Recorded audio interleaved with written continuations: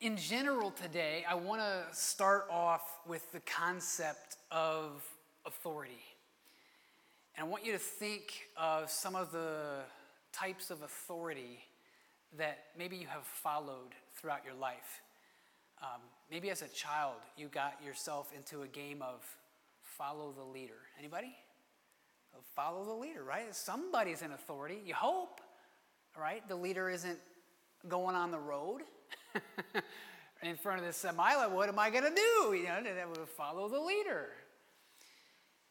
Maybe you had a really influential teacher, or maybe you had a really strong administrator at your school, and you remember their authority and their ability to get children or students to do what needed to be done. Maybe you remember authority in your home, and maybe you have positive memories of authority. Maybe you have negative memories of authority.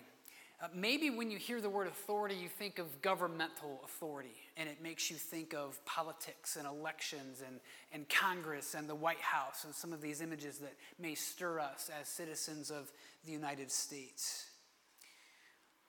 No matter how we think of authority, God is the one who gives it. And even if we ponder right now in the beginning of our time together, the very best human authority that we've ever seen, whether it's been in our home or in a school or a workplace or even a favorite leader throughout history, we ponder the very best of human authority. It still is authority that God has given, and it's still putting our trust in a person. And the contrast to what we see here in Luke 19 is so different. What happens in Luke 19 is so unique. The authority that Jesus has and brings to the city of Jerusalem is unlike anything they had ever seen, and unlike anything they'll ever see until Jesus returns. So the title this morning, Blessed is the King. Pulled it right out of verse 38 that says, Blessed is the King who comes in the name of the Lord. And we're going to explore some statements today about Jesus being the true King of our world and of our lives. And may we be made aware as we go through this morning of any other thing that we would want to put in place of the authority that Jesus alone deserves. Okay, we're going to focus a little bit here in the first part of this passage. I'm not going to get too much into the details. If you're a geography student, you can look up Bethphage and Bethany. It all has to do with the way the events unfolded and came about that Jesus would come into the city. There is this weird thing that happens in 31 through 33, where Jesus had told them, hey, you're going to find a colt and untie it and bring it here. And Jesus says, if anybody asks you why you're doing this, say, well, the Lord has need of it. And so I read this, basically they're going and hijacking a colt. They're just taking it. And somebody say, well, what are you doing with this? Well, the Lord needs it. I do not recommend this for economic policy. Okay, don't do this. Don't go into the store and load your cart full of your favorite cereal and walk out and go, the Lord needs it. It's not going to work well for you. It's one of these things that's really, really interesting. I don't have the answer for why Jesus did this. I don't really know. We don't know. The story doesn't tell us why Jesus did this. But I want to strike at what the disciples had to do. Imagine being those disciples. Like, why did we draw this assignment? Why are we the ones that have to go steal the colt? Why is it Jesus is telling us to do this and then just tell the people to trust that the Lord needs it?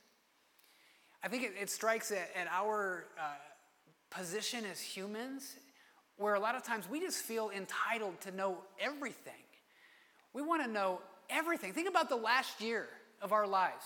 Think about how much people have gone on and on about what they know or what they think they know or what we are demanding to know about this virus. Why on earth is it not okay for us to say, we just don't know everything? But that doesn't seem to have a place in leadership. That doesn't seem to have a place. Like this is a new thing. There's so much unknown, but we rush to try to find all these answers. We trust to get information. And part of it is because we can get so much information. We have so much information in our pocket. Right? We can dial up whatever we want on this little device, and it'll bing off of a satellite or some Wi-Fi box somewhere, and it'll tell us information. We can get all kinds of information right here. We didn't used to be able to do this. It made me think of in college when I didn't have one of these, and I had to go to the library and do a research project. Come on, show of hands. Whoever used the machine called the microfiche? All right, old people. I feel old in saying, yes, I got to use microfiche. I remember, and a couple of you are proud of your microfiche experience. I'm proud for you. You had to endure that machine. This thing was awful, right? You put this little thing and it projects it on this screen like you're watching an old black and white movie, and here comes the book or the article you're looking for, and it's on this single one, and you put it in there, and then I don't even remember, like, could I make copies off the microfiche machine, or do I have to write all of my notes down as I'm looking at the material? It's so crazy. How did anybody used to write research papers? But this is what you did. So you used to you have to struggle to get all this information. And for us, I think we're just used to having information. We're so conditioned now that whatever we want to know, we can find it out. But not in passages like this.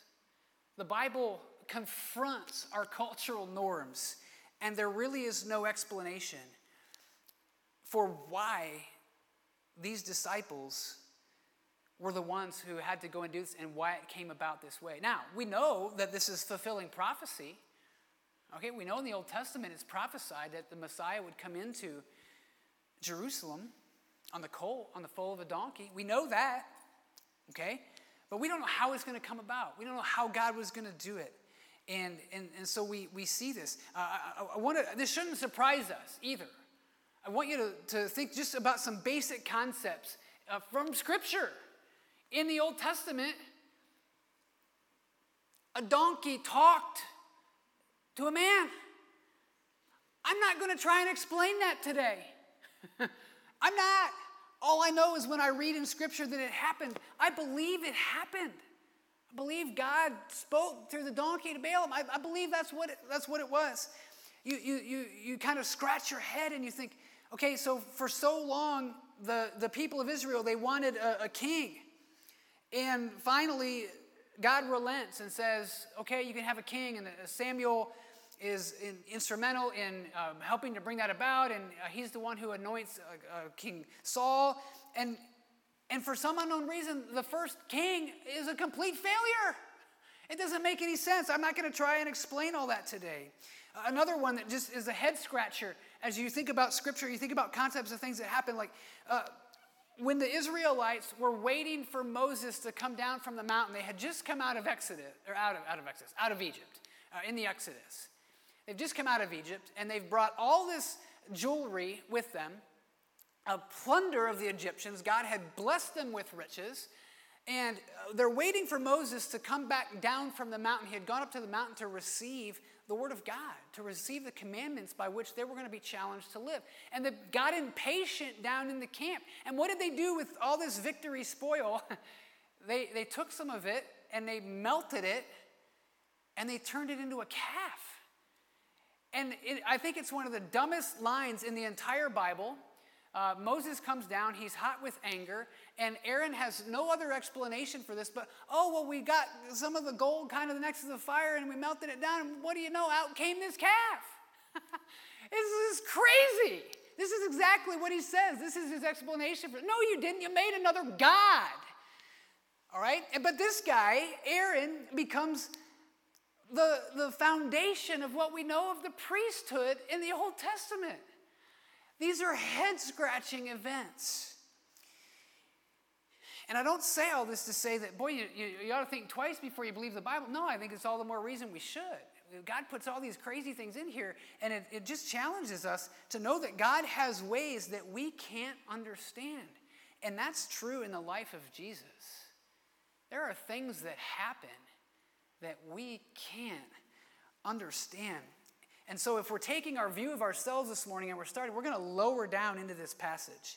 And we're going to identify with these disciples, and we're going to say, I'm not sure that I can quite understand this. I have to lower myself down. Well, the true king, Jesus, he has ways that we can't understand. So if you're in a place where you're not sure what God is doing, you're not sure where he's leading, you're not sure what's going on, it's okay. You don't have to be. All right, we're going to skip ahead here, and we'll focus to a little bit after that story, where now they're moving down from the Mount of Olives and toward the city. Verse 37, as he was drawing near, already on the way down the Mount of Olives, the whole multitude of his disciples began to rejoice and praise God with a loud voice for all the mighty works that they had seen. The true king is always worthy of worship. We see here a scene. Notice who's in this crowd. It's the disciples. It's people that from these other areas that Jesus did ministry that would have begun to follow him. They come and they form this, it says multitude, and they begin to rejoice and they praise God. He's always worthy of worship. Now, I don't have verse 36 up here on the screen, but if you still have your Bible open, look at that. It says, as he rode along, they spread their cloaks on the ground. It's kind of like their outer garment, maybe their jacket or their coat, kind of in today's fashion. They would spread their outer garment and put it down on the road. And you think, why in the world would they do that? Well, there's a little bit of a precedent for this. I found this out in 2 Kings 9. Then in haste, every man of them took his garment and put it under him on the bare steps, and they blew the trumpet and proclaimed, Jehu is king. All right, so it's a sign of taking that garment and putting it down and recognizing that somebody is in authority. I'm not trying to suggest that Jehu and Jesus are the same. We're actually going to see today why Jesus is the true king. Jehu was a king, but he was a king for a while, and then he wasn't king, and then he died. So how is Jesus different than Jehu? See, God had given the Israelites a lot of kings. I mentioned that for a long time they wanted to have a king like other nations, and Saul became the first one, and then there were other kings, and it came really with a lot of heartache for the people as a whole. It was not overall a successful endeavor.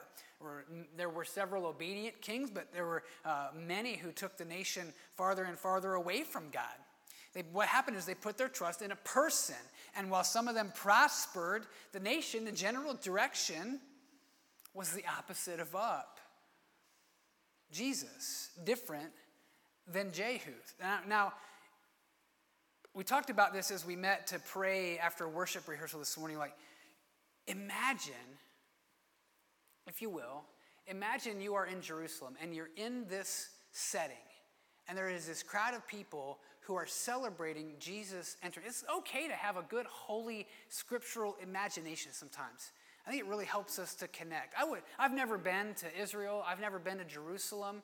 I can't imagine where the Mount of Olives is in my mind and see that and kind of imagine the trek that Jesus would have made down into the city from the hillside. But surely some of them in this crowd thought that Jesus was entering Jerusalem to inaugurate himself as the ruling king. He was going to institute himself as the government. They had hoped and longed for this to happen. Now, I want to fast forward just a little bit of time. We're going to go through the last week of Jesus' life. We'll go through those stories. We'll go through the powerful event of Jesus' crucifixion, of him dying for our sins, his burial in a tomb, his resurrection from the dead. And then we're going to fast forward about 6 more weeks of events. Jesus lived as a resurrected body on the earth for about 40 days, the scripture tells us, and then he ascends into heaven. And I wanted to show you what happens right before Jesus ascends into heaven. All right, so I want to show you that it's not unreasonable that they would have thought Jesus is coming to establish himself as the ruling king of the government of Jerusalem. Here in Acts 1, after all this is over, they asked him, Lord, will you at this time restore the kingdom to Israel? They thought that was the point of his death and burial and resurrection. And they want to know, is this the time now when you're going to restore this kingdom? Can we have our land and our government? Are you going to be the king? Are you going to do this? He was the true king. But his kingdom, earthly, governmentally, politically, wasn't for then. This is the difference between Jesus and Jehu. Jesus is worthy of worship. Now, there's a couple things in the passage that show us that. Difference between Jesus and Jehu. They put their cloaks down to recognize Jehu's authority. They put their cloaks down to recognize Jesus. But look at the way this says in verse 37. Let me go back. We're just going to do that. Look at the very end of that verse. Praise God with what? A loud voice. Why? For all the mighty works they had seen. They knew the ministry of Jesus. They knew the miracles. They knew the healing. They knew the teaching. And they were excited to worship him. The recognition of Jehu's authority or any other king is not worship. Simply human authority put in place by God. Jesus is the authority. He is God. And he's coming and he's set aside by the phrase. Now we're going to go forward in 38. It says, blessed is the King who comes in the name of the Lord. The true King is always worthy of worship. You see 38 up there. It helps us transition. Blessed is the King who comes in the name of the Lord. Peace in heaven and glory in the highest. Now, if you think about that, what does that sound like? Peace in heaven and glory in the highest. Anybody? What's it sound like? Yeah, it sounds like Christmas, doesn't it? When Jesus was born. Sounds like what the angels said. Now, Luke is the author. That's Luke chapter 2. And this is Luke chapter 19. Nobody praised Jehu or any other king in heaven like that. Jesus is the true king, and he is worthy of worship. Heaven was involved in Palm Sunday. Worship happens all the time in heaven. Jesus has been and always will be worthy of worship because he is the true king. His truth was on display, his might, his power, his works, and it's what led to this celebration, this jubilant, joyful scene. The question for us today, is he always worthy of worship in our hearts, our homes, our church, our day-to-day lives? What we find out is that no person will ever substitute for the true king. No person will ever substitute for the true king.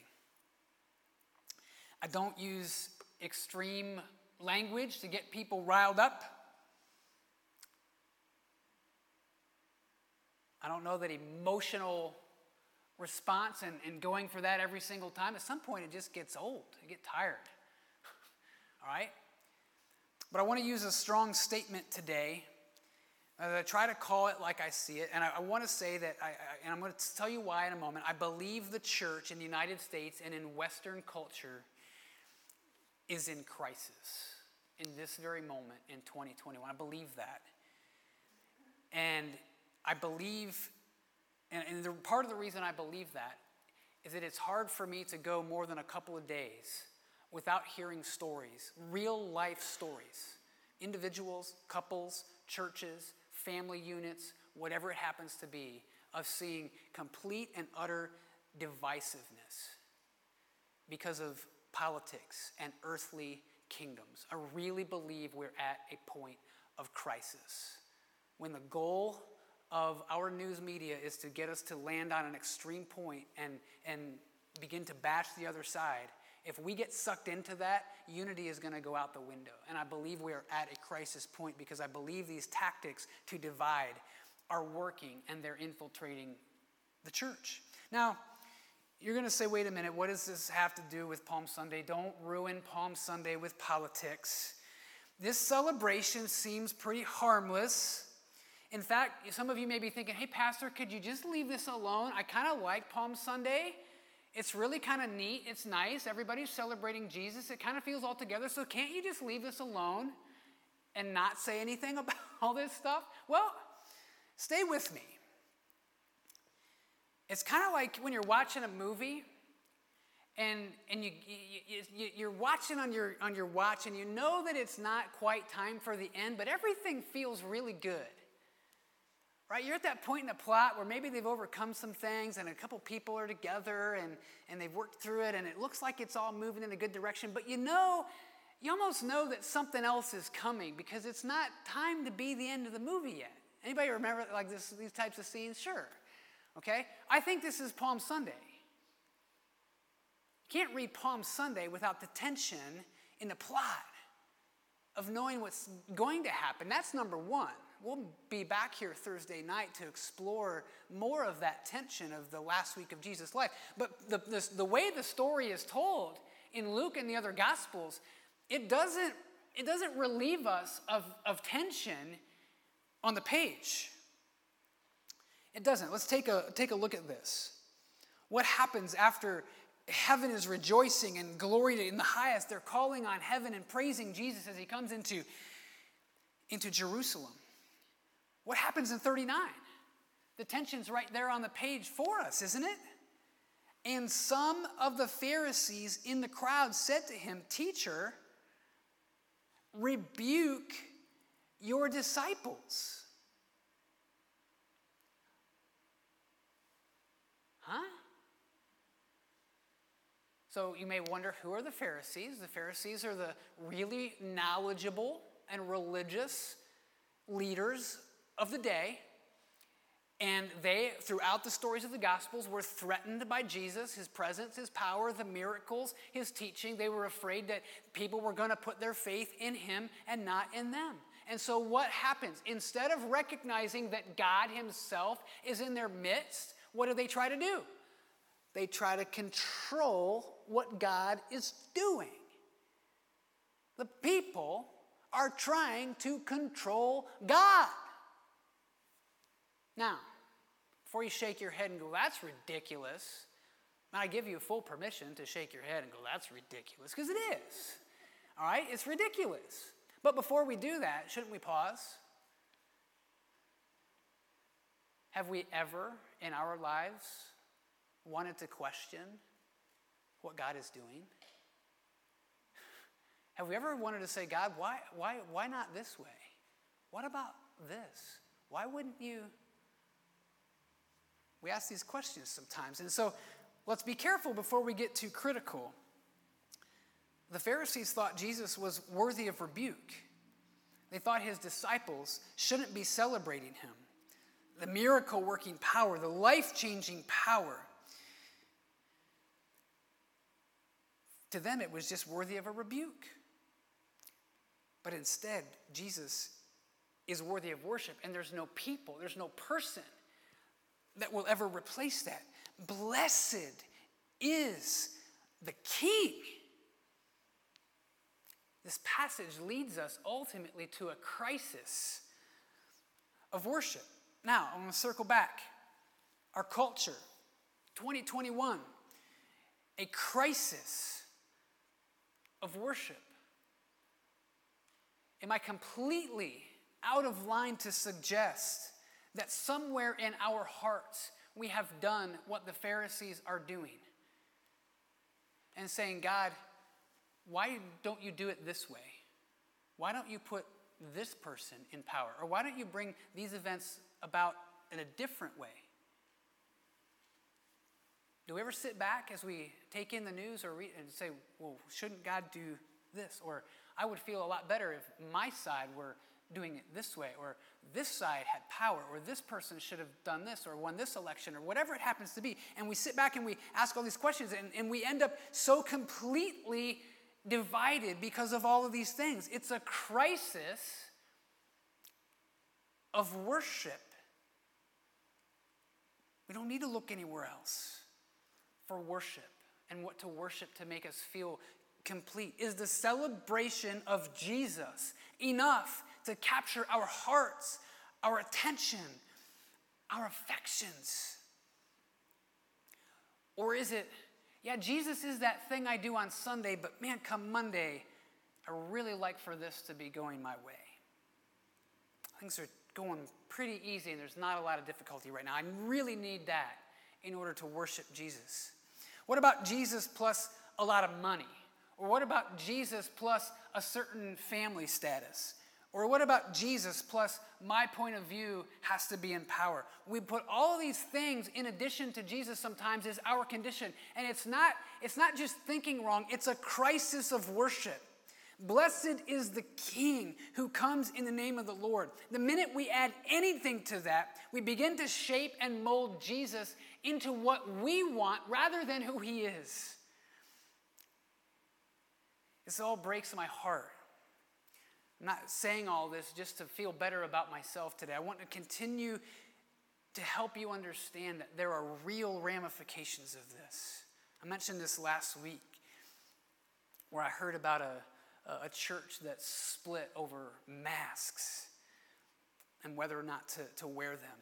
Between the pandemic and the social issues, the election, the politics, it's so difficult for us in this day and age to converse legitimately with anybody who differs from where we are. And I think the last 12 months have kind of ripped the Band-Aid off of a lot of wounds, and we're not really sure how to treat them. The question this Palm Sunday, if we imagine landing in this scene, the question that we should ask is no different than the question they were forced to ask. Who is the King? Who is worthy of worship?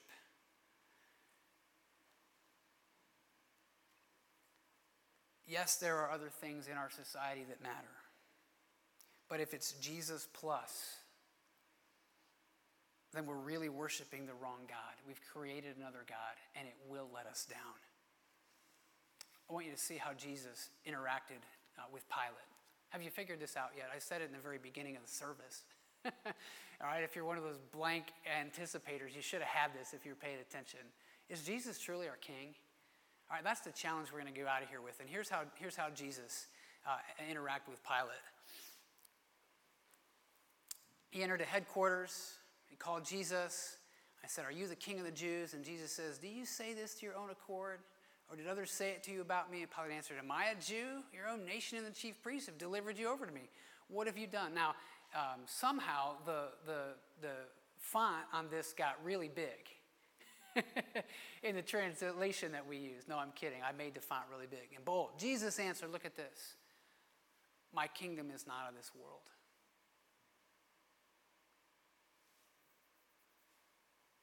Palm Sunday is a crisis of worship. Who is our King? Do we say, "Blessed is the King who comes in the name of the Lord"? Or do we say, "Blessed is the King, and I hope he sets up the kingdom my way and the way I want to see it done"? And until then, I just can't worship.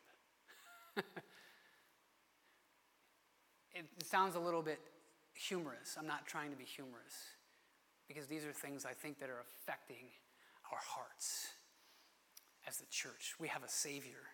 We have a King. And his kingdom is not of this world. We have a crisis of worship. I want to introduce you to Jesus, the King. Is he truly our King? Yes, he came to die. Yes, he came to save us from our sins. No effort of human beings could ever do it. Yes, he works in societies with different governments. Yes, he works among the poor, among the powerful, among the elite, among the educated, among the non-educated, among everybody in between, the working class, everybody. God works everywhere. His kingdom is not of this world, and it doesn't play by our structures. I would encourage you today, please turn to Jesus if you have not. He is worthy to be your king. Repent of your sin and trust that Jesus alone can forgive it, that he died to make that happen and paid the price that each one of us should pay. I would urge you today to repent and turn. And if you're convicted today, it's the Holy Spirit, it's not me. I'm not able to do that. If you're convicted that you have some other kingdom that is competing with the kingdom of Jesus, some other king or person that is competing with the authority that Jesus should have in your life, do the wonderful thing and experience the grace of God and repent and turn away from that thinking today and say, I want to trust Jesus and Jesus alone. I want to see his kingdom work in ways that may not work according to the principles that I think they will. That he'll do things that I don't quite understand. That's the Jesus we want to walk with, the Jesus that we want to trust. The minute we try to control the whole thing, we end up just like the Pharisees. Let's walk in faith and boldness instead, worshiping Jesus, our true King.